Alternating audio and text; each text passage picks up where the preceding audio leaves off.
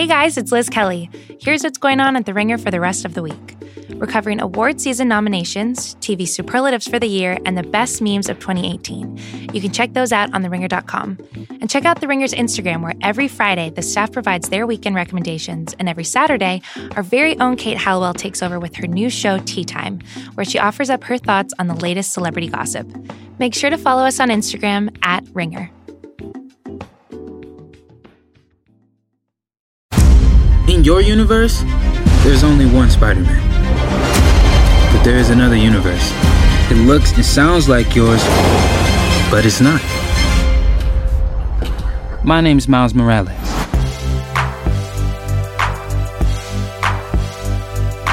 I'm Sean Fennessy, editor-in-chief of The Ringer, and this is The Big Picture, a conversation show about the multiverse.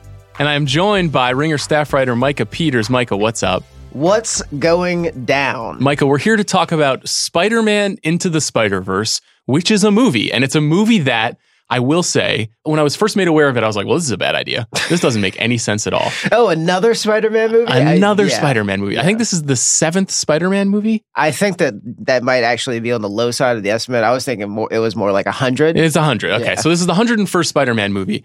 And it's delightful that you and I can both report that this movie is great. It's absolutely fantastic. It's shocking. It really improved. I was floating afterward. We were both floating. Yeah. We were emotional. We laughed. The music is banging. The vocal performances are incredible. The animation, this we should say is an animated movie, is, I think, sort of extraordinary. It's unlike any other animated movie I've ever seen. Well, yeah, I mean, like we were talking about how it's as close to being a Pixar movie as you can get without being a Pixar movie, but it also has like the very hard lines of like a comic book, and the way that the colors are saturated are just so, and it looks amazing. Yeah, I think that's one of the things that critics early on have been saying about it, which is this, more than any comic book movie that we've had, and of course comic book movies are the lingua franca of modern popular culture these days, this really approximates that feeling of having the pages between your fingers.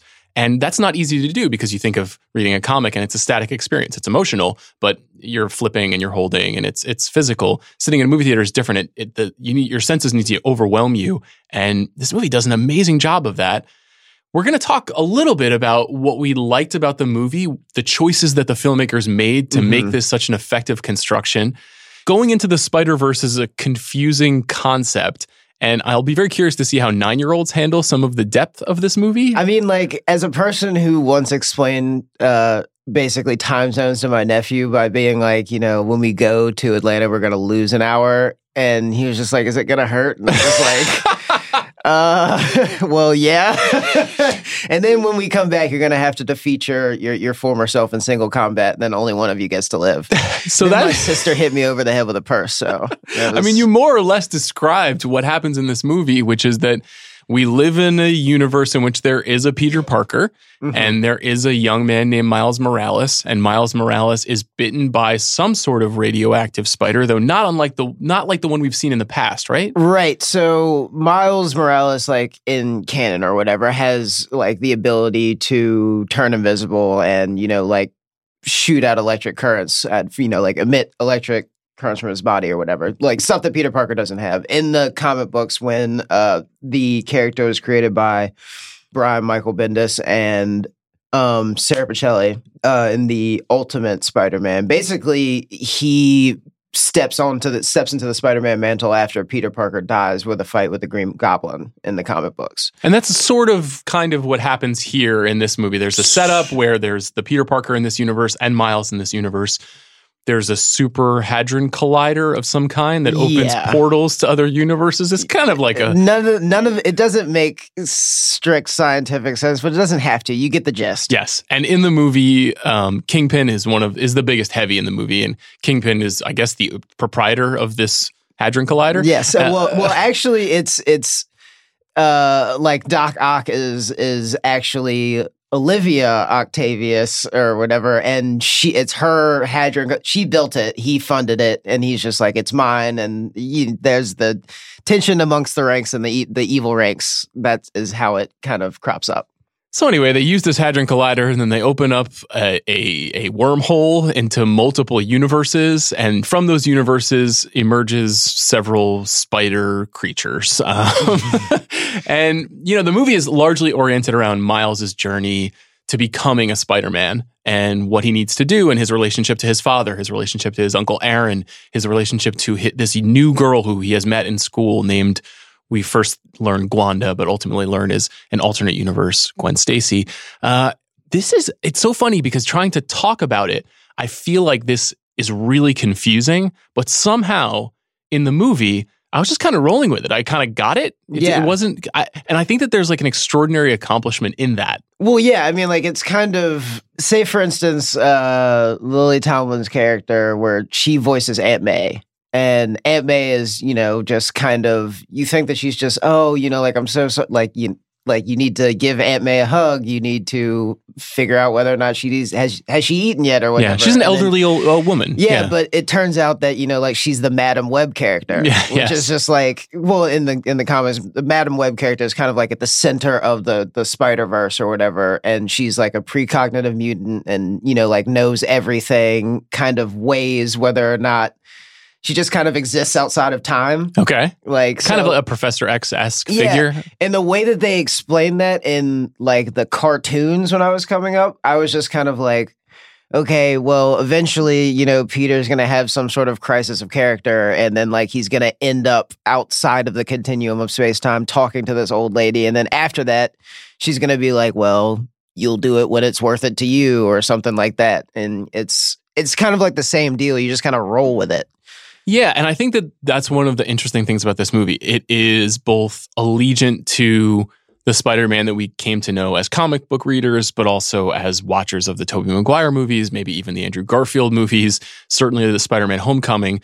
This movie has nothing to do really with any of those movies, and that's by design. Mm-hmm. And what it also does is it shows us some of the hallmarks of the story, which is that it flashes on Spider-Man's origin. It flashes on with great power comes great responsibility with Uncle Ben's death. It shows us these things. And then as it starts to introduce these new Spider characters, it uses that trope really effectively to kind of subvert it. And it's funny, you said to me right before we sat down to watch the movie, God, I really hope they don't like belabor the freaking origin story. I feel like every superhero movie I walk into, they're like, 40 minutes of the origin story.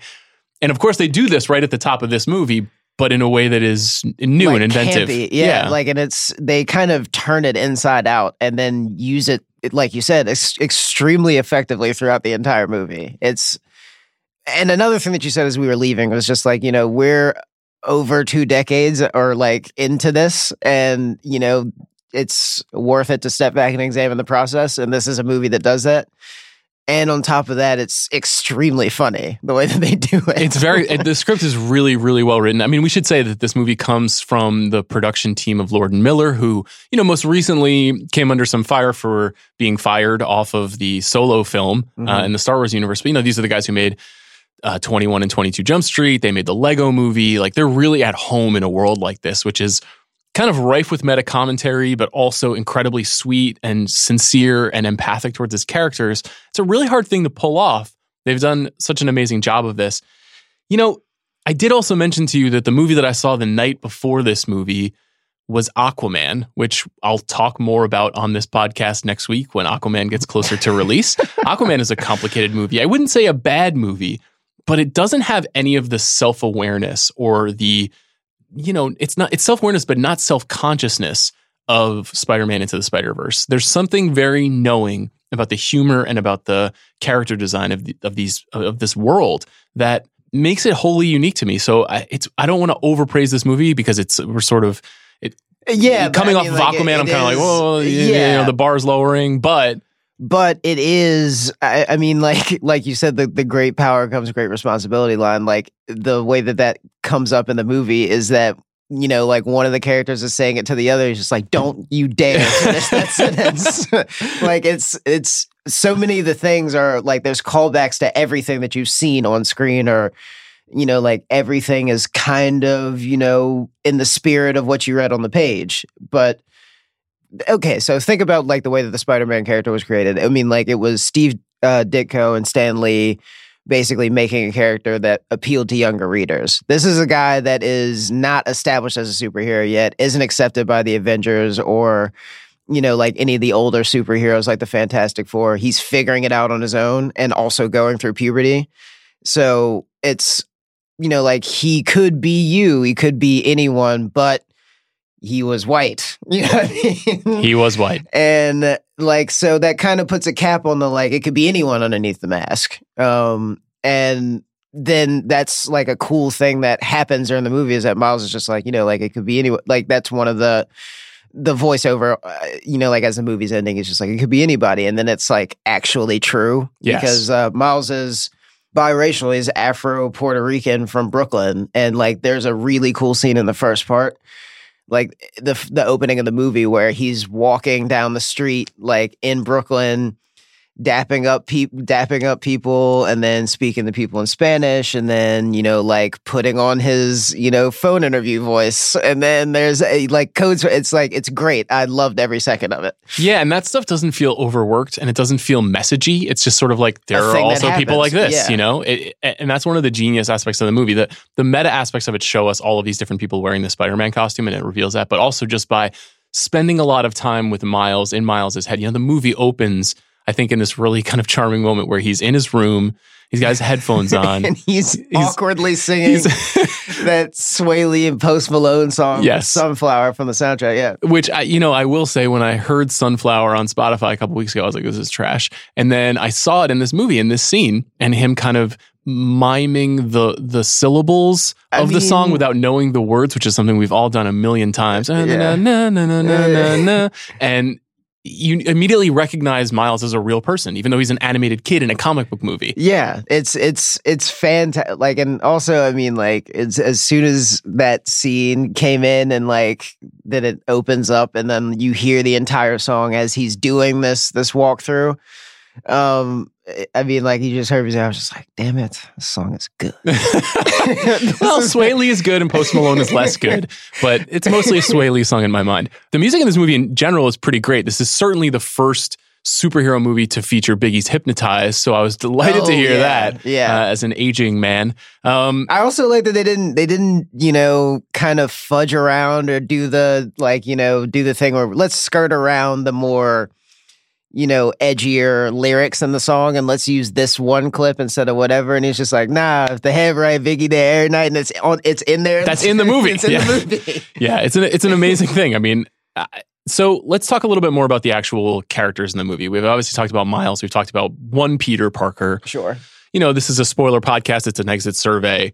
So we're just going to be spoiling throughout. This first Peter Parker that we meet is not really the Peter Parker that we know. The one that we meet is blonde-haired. Blue-eyed. He's voiced by Chris Pine. And he is unfailingly kind and unflappable, and like... Yeah, he sort of defies that Ditko Lee version of Spider-Man that you're talking about, who was kind of a confused and complicated teenager trying to figure out the world. And this Peter Parker that we meet is kind of perfect. And the ironic aspect of him being perfect is, of course, he dies fairly early on in the movie at the hands of Kingpin. Then all of a sudden, these new Spider-Men and Spider People and Spider Creatures start cropping up. The first of which is Peter Parker. It's just a different Peter B. Parker. Peter B. Parker. Yeah. And Peter B. Parker is voiced, I think, incredibly well by Jake Johnson, who people know from New Girl. So good. It's an awesome performance from Jake Johnson, who is sort of born to do something like this. And his Peter Parker is... I'm going to be a little self-referential here. I saw a lot of myself in this Peter Parker. Not just in the fact that he's like a sort of tall, but with a little bit of a paunch, and there's graying at the temples, and he's unshaven, and there were some physical aspects of his presentation that I identified with. I just want everybody to know that Sean's shirt is tucked in right now. My shirt is tucked in. I'm an adult man of 36. And so I related to this Peter Parker, and this character at this time has been divorced from Mary Jane. He feels like he has failed Aunt May. He is an imperfect Spider-Man in a lot of ways. All of the ways that the blonde, blue-eyed Chris Pine Peter Parker is perfect, Jake Johnson's Peter Parker, Peter B. Parker, is lacking. And so he's an unlikely mentor to Miles. Nevertheless, they're brought together. He has to mentor him. What did you think about the way that they kind of fuse these two characters? I mean, like, I love the fact that he's just it's something you've seen, the story you've seen a lot, which is like the very grizzled and over it in the midst of a 20-year existential crisis person, befriending the young guy or whatever. Hard to believe I relate to this guy. But I mean, like, I loved everything about their interactions just because basically as it goes on, you notice things. And because, all right, so functionally, the Peter Parker that you meet first, the blonde hair, blue eyed one, has been Spider-Man for 10 years. And Peter B. Parker, Jake Johnson's Peter Parker, has been Spider-Man for 20 years. And it's just kind of like, all right, a lot can happen in those 10 years afterwards. You know, like after you've, you know, become an action figure and you've been on talk shows and you have a Christmas album and people love you. And it's just kind of like, all right, well, maybe I save the world too much. Maybe I work too much. And, you know, that's why everything imploded or whatever. And these are like real questions that you can have. You and I have literally had the conversation about everything that happens between 27 and 37 and how it radically changes your life. And that is the theme of this movie. Yeah, it's very much about being out in the world and being able to be an adult without really knowing how to do it. And it's just kind of like, how can you possibly know if you're doing something right if you're doing it for the first time? I mean, like, that's what the entire movie turns on. I mean, it's... Yes. But anyway, yeah, Jake Johnson's Peter Parker wears sweatpants and no shoes. It's great. There are a few other Spider characters that we should talk through. You know, I have not really been a reader of the comics in the last, I don't know, probably 10 plus years. And so I'm not as familiar with some of these iterations. The idea of an alternate universe Peter Parker makes sense to me. You know, the idea of Spider-Gwen Stacy being the person who takes up the mantle of Spider-Man was surprising and cool. Haley Steinfeld voices that character. Miles and Gwen have a kind of a meet cute in their high school and their private, I don't know, is that like a charter school or something? I don't know what that school is that Miles attends. It's whatever that school is that Tom Holland attends in Spider-Man Homecoming. Is it the same school? I mean, like, it's not the same school, but it's like the same vibe. Got it. In addition to Spider-Gwen, who else do we meet? We meet Penny, which is the anime Spider-Man that has a link with a telepathic spider that lives in a robot of her deceased father. Sure, that's normal. Sure. There is... This movie is weird, we should say. It's super weird. It's really weird. It's super weird. Like, you are just going to have to roll with it. Yes. Like, but there's also Spider-Man Noir, voiced by Nicolas Cage. Incredible stuff. It's... Oh, man. He's literally a black and white Spider-Man character dressed like Humphrey Bogart, talking like Humphrey Bogart, voiced by Nicolas Cage, but also Spider-Man. Yeah. And like just constantly saying the most morbid stuff. And like there's a really good gag with the Rubik's Cube. But anyway, you'll see that. Anyway, there's also Peter Porker, voiced by John Mulaney, which is just... Spider-Man they basically are doing this bit where they're all going through their origin stories, you know, when they first all meet each other. And it's great because at the end because everything, all of the aspects of the story are the same and maybe a little different, but the words that they're using are the same. But at the end of it is you can always hear pig. Pig. It's funny, casting Nicolas Cage and John Mulaney and designing an anime character, you know, these characters come in a little bit later in the film. They're obviously there for a kind of comic relief. They help tell the story a little bit, but they are like internet writ large. You know, they're like memes on screen. I don't know if I've ever seen a movie that got what's funny about something like that. Because, you know, Spider-Pig, is Spider-Pig the name of the character? Yeah. Okay, Spider-Pig is basically Porky Pig meets Bugs Bunny. Yeah, I mean, like he beats people with a mallet and you know, produces anchors out of his pockets. You know, like he's a Looney Tunes character. Yeah. And the movie that I kept thinking of, especially as this movie went on and it gets sort of more kaleidoscopic and more strange and more fun and high energy, is Who Framed Roger Rabbit. Have you seen Who Framed Roger Rabbit? Okay, so Who Framed Roger Rabbit, of course, Robert Zemeckis' movie from the early 90s, in which, you know, toons live in the real world, the real sort of noir detective world of the 1930s and 40s in America. And what you have is this like fourth wall breaking thing where the idea of a character like Bugs Bunny actually exists in a world that you can interact with. Not a lot of movies have tried to do this. And I think it's because it's really difficult to pull off. It's really difficult to convince people that they should buy in on this joke. Mm-hmm. How do you think that this movie that also has all of this sincere tension between father and son and identity and trying to figure out who you are as a young person in the world and who you are as an aging person in the world.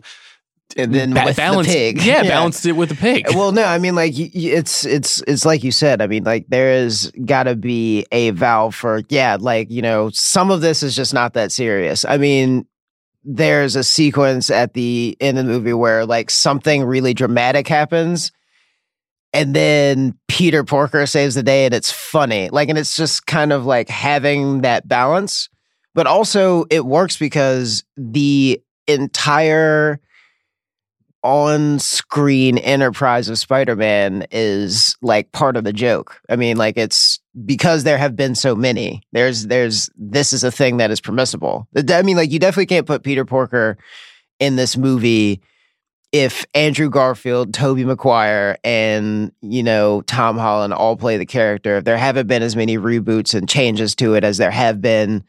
If the way that Marvel kind of uses, like, oh, the Hulk is Korean American, the Thor is a woman now, but eventually everything returns to the white male character that it was before. Mm-hmm. You don't get to have these sort of jokes and have them work without having that kind of ass backwards way of doing things. You know what I mean? Yeah, it's an interesting year to examine the way that we kind of design our heroes too, because I think on the one hand, you've got this major success of Black Panther, which obviously gave us kind of not a new way to tell this story, but a new face on the story, right? And that was obviously a massive, significant cultural event for a lot of African Americans, but also just, I think, for the movie industry in general to show, like, movies like this, not only can they work, but they could be the biggest possible version of this kind of movie. Yeah. So that seemed important. On the other hand, if you look down the cast list on the Avengers, it's a lot of Chris's. It's a Scarlet. Literally all the Chris's. It's a Jeremy. Yeah. It's a lot of folks like that.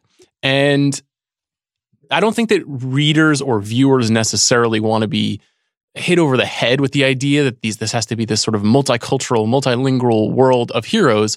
But on the other hand, as you say, in the comic books, just by dint of necessity to reinvent the characters, they've been redefining who they are and what they look like.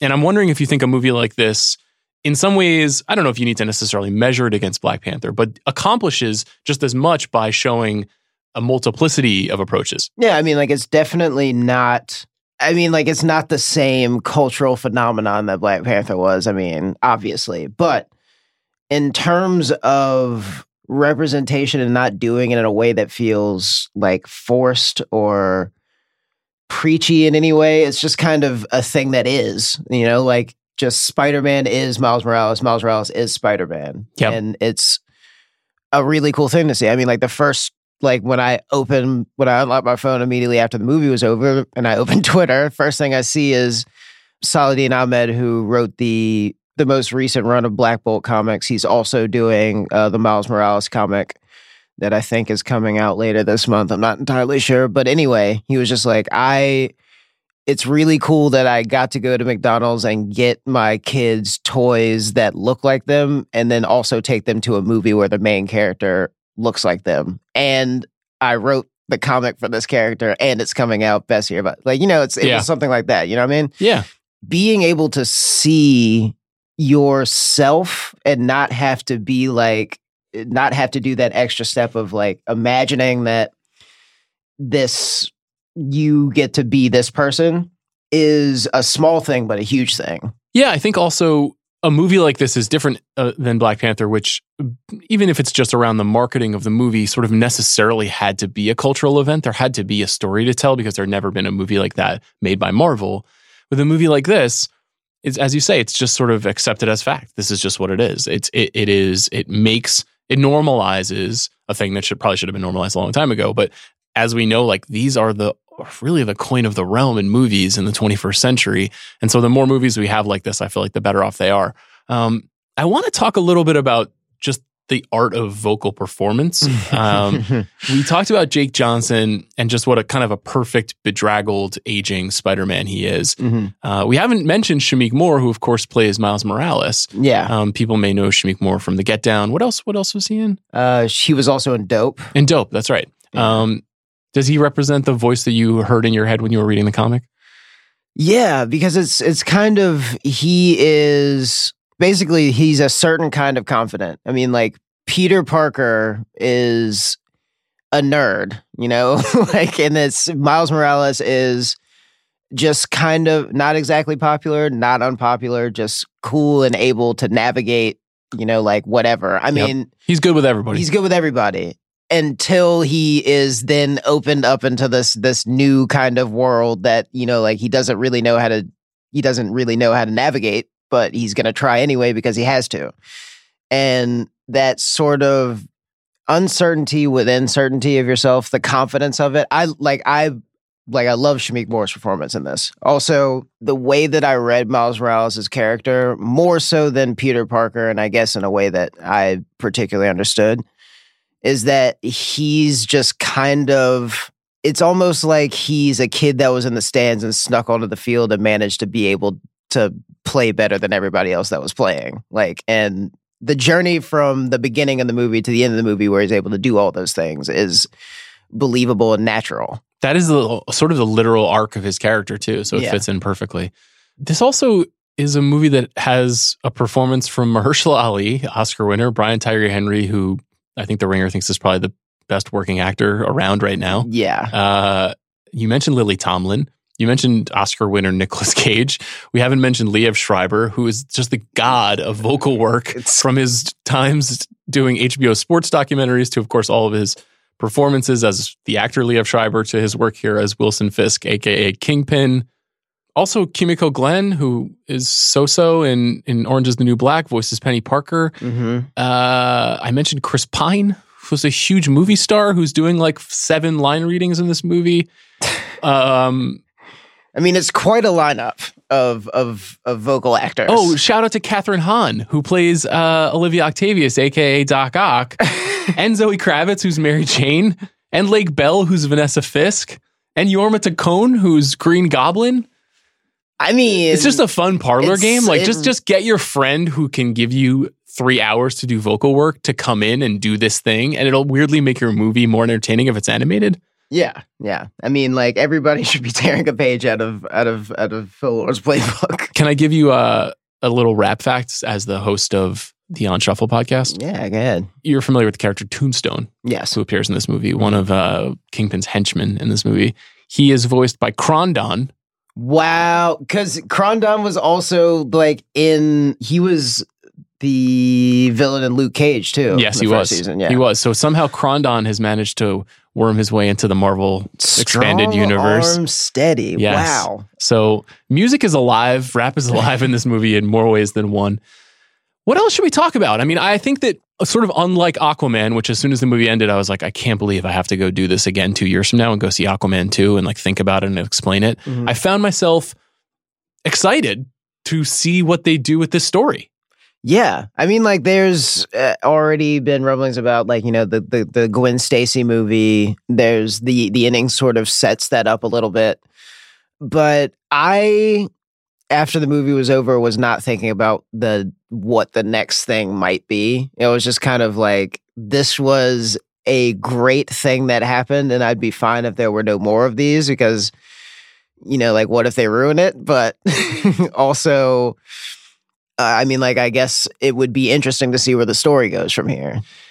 Yeah, and you know, my co-host on the Oscars show, Amanda Dobbins, doesn't watch animated movies. She calls them cartoons, nor does our pal and colleague Chris Ryan. So I'll never get a chance to talk to them about this aspect of the movie.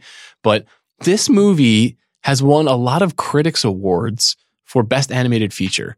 Now, Best Animated Feature over the years almost always goes to a Pixar movie. Mm-hmm. And this year, there's a great Pixar movie. And interestingly, that Pixar movie is about superheroes. It's called Incredibles 2.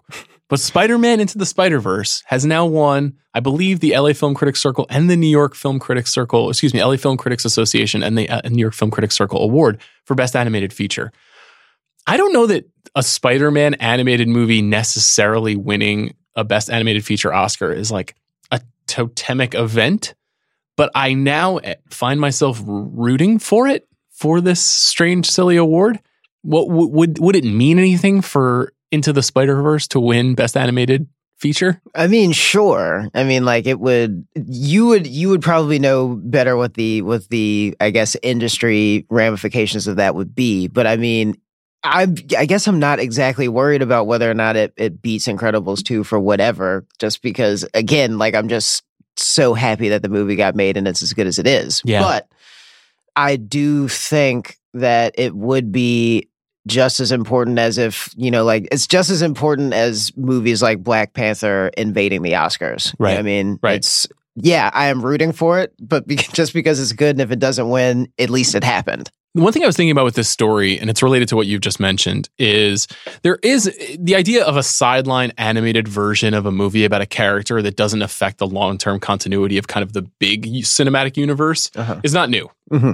If you go on iTunes right now and you type in Avengers, you'll find not just the Avengers or the Avengers Age of Ultron or the Avengers Infinity War. You'll also find a bunch of other movies that are called the Avengers : something that are animated that are not very good. But they're like sanctioned quasi-kids movies that are loose adaptations of comic book storylines. DC's animated universe is better. Oh, interesting. Okay. Yeah. So I don't watch these movies ever. It seems like you do. Yeah. The thing I kept thinking last night is really the only dissonance I have, and it doesn't make me like the movie any less, but the idea of not just one or even two, but maybe even three kind of ongoing Spider-Man universes to manage as a person covering movies on a week-to-week basis is a lot. Yeah. If I were paying more close attention to those animated movies that kind of go straight to VOD, maybe I would already have some sensibility about this. Do you think ultimately there's a problem with not just 6 or 7 Spider people in a movie, but 6 or 7 Spider-Men ongoing at the same time? Or can movies exist essentially as comic books do, which is on different continuities and different time frames? I think that movies can whether or not I think they can or can't, they are going to, just because there's Avengers Infinity War was a ridiculous enterprise. Like, asking somebody to have 19 films worth of knowledge in order to enjoy a 3-hour movie basically is a ridiculous thing to ask. Agree. But at the same time, Infinity War was as good as it was because it recreates the feeling of reading like a massive crossover event in a comic book. Yeah, these people die, and yeah, they're still under contract. They're going to be back in the next issue. But you feel like what's happening on the page as it's happening, and that's fine, And maybe you want to know more about this character, so you go find that title. Maybe you want to know more about this character, so you go find that title. And it's just, this is too lucrative for it not to be a thing where we're going to have all of these plates spinning at once. So let's say we get Spider-Gwen next. What's the third movie you want to see based on the characters we've seen here? Or is there a character that we haven't seen that you think deserves his own Spider franchise? I kind of want to see a Spider-Man noir short. I don't want to see. I don't want to see a whole movie with Nicolas Cage doing Rorschach. They should just remake To Have and Have Not. Or Key Largo or The Big Sleep, just with Spider-Man noir. Just the same story, same characters, but it's just Spider-Man. Do you think that would work? Yeah, I think it could work. I mean, it wouldn't be anything. It wouldn't be any less ridiculous than anything else. I mean, that's a great way to close this conversation, I believe. Micah, you and I loved Spider-Man Into the Spider-Verse. Thank you for doing this. Of course.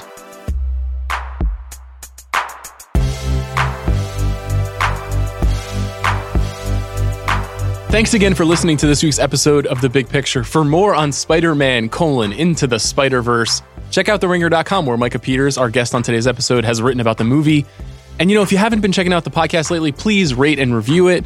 We'd love to hear what you think and what you want to hear more of. And if you didn't really check out any other episodes this week, we had a really great week. Earlier in the week, we had Wesley Morris on talking about the best performances of 2018. And then just yesterday, I had Barry Jenkins in the studio, and we talked about his wonderful new film, If Beale Street Could Talk. And we'll be back next week with a brand new episode of The Oscar Show with Amanda Dobbins. See you then.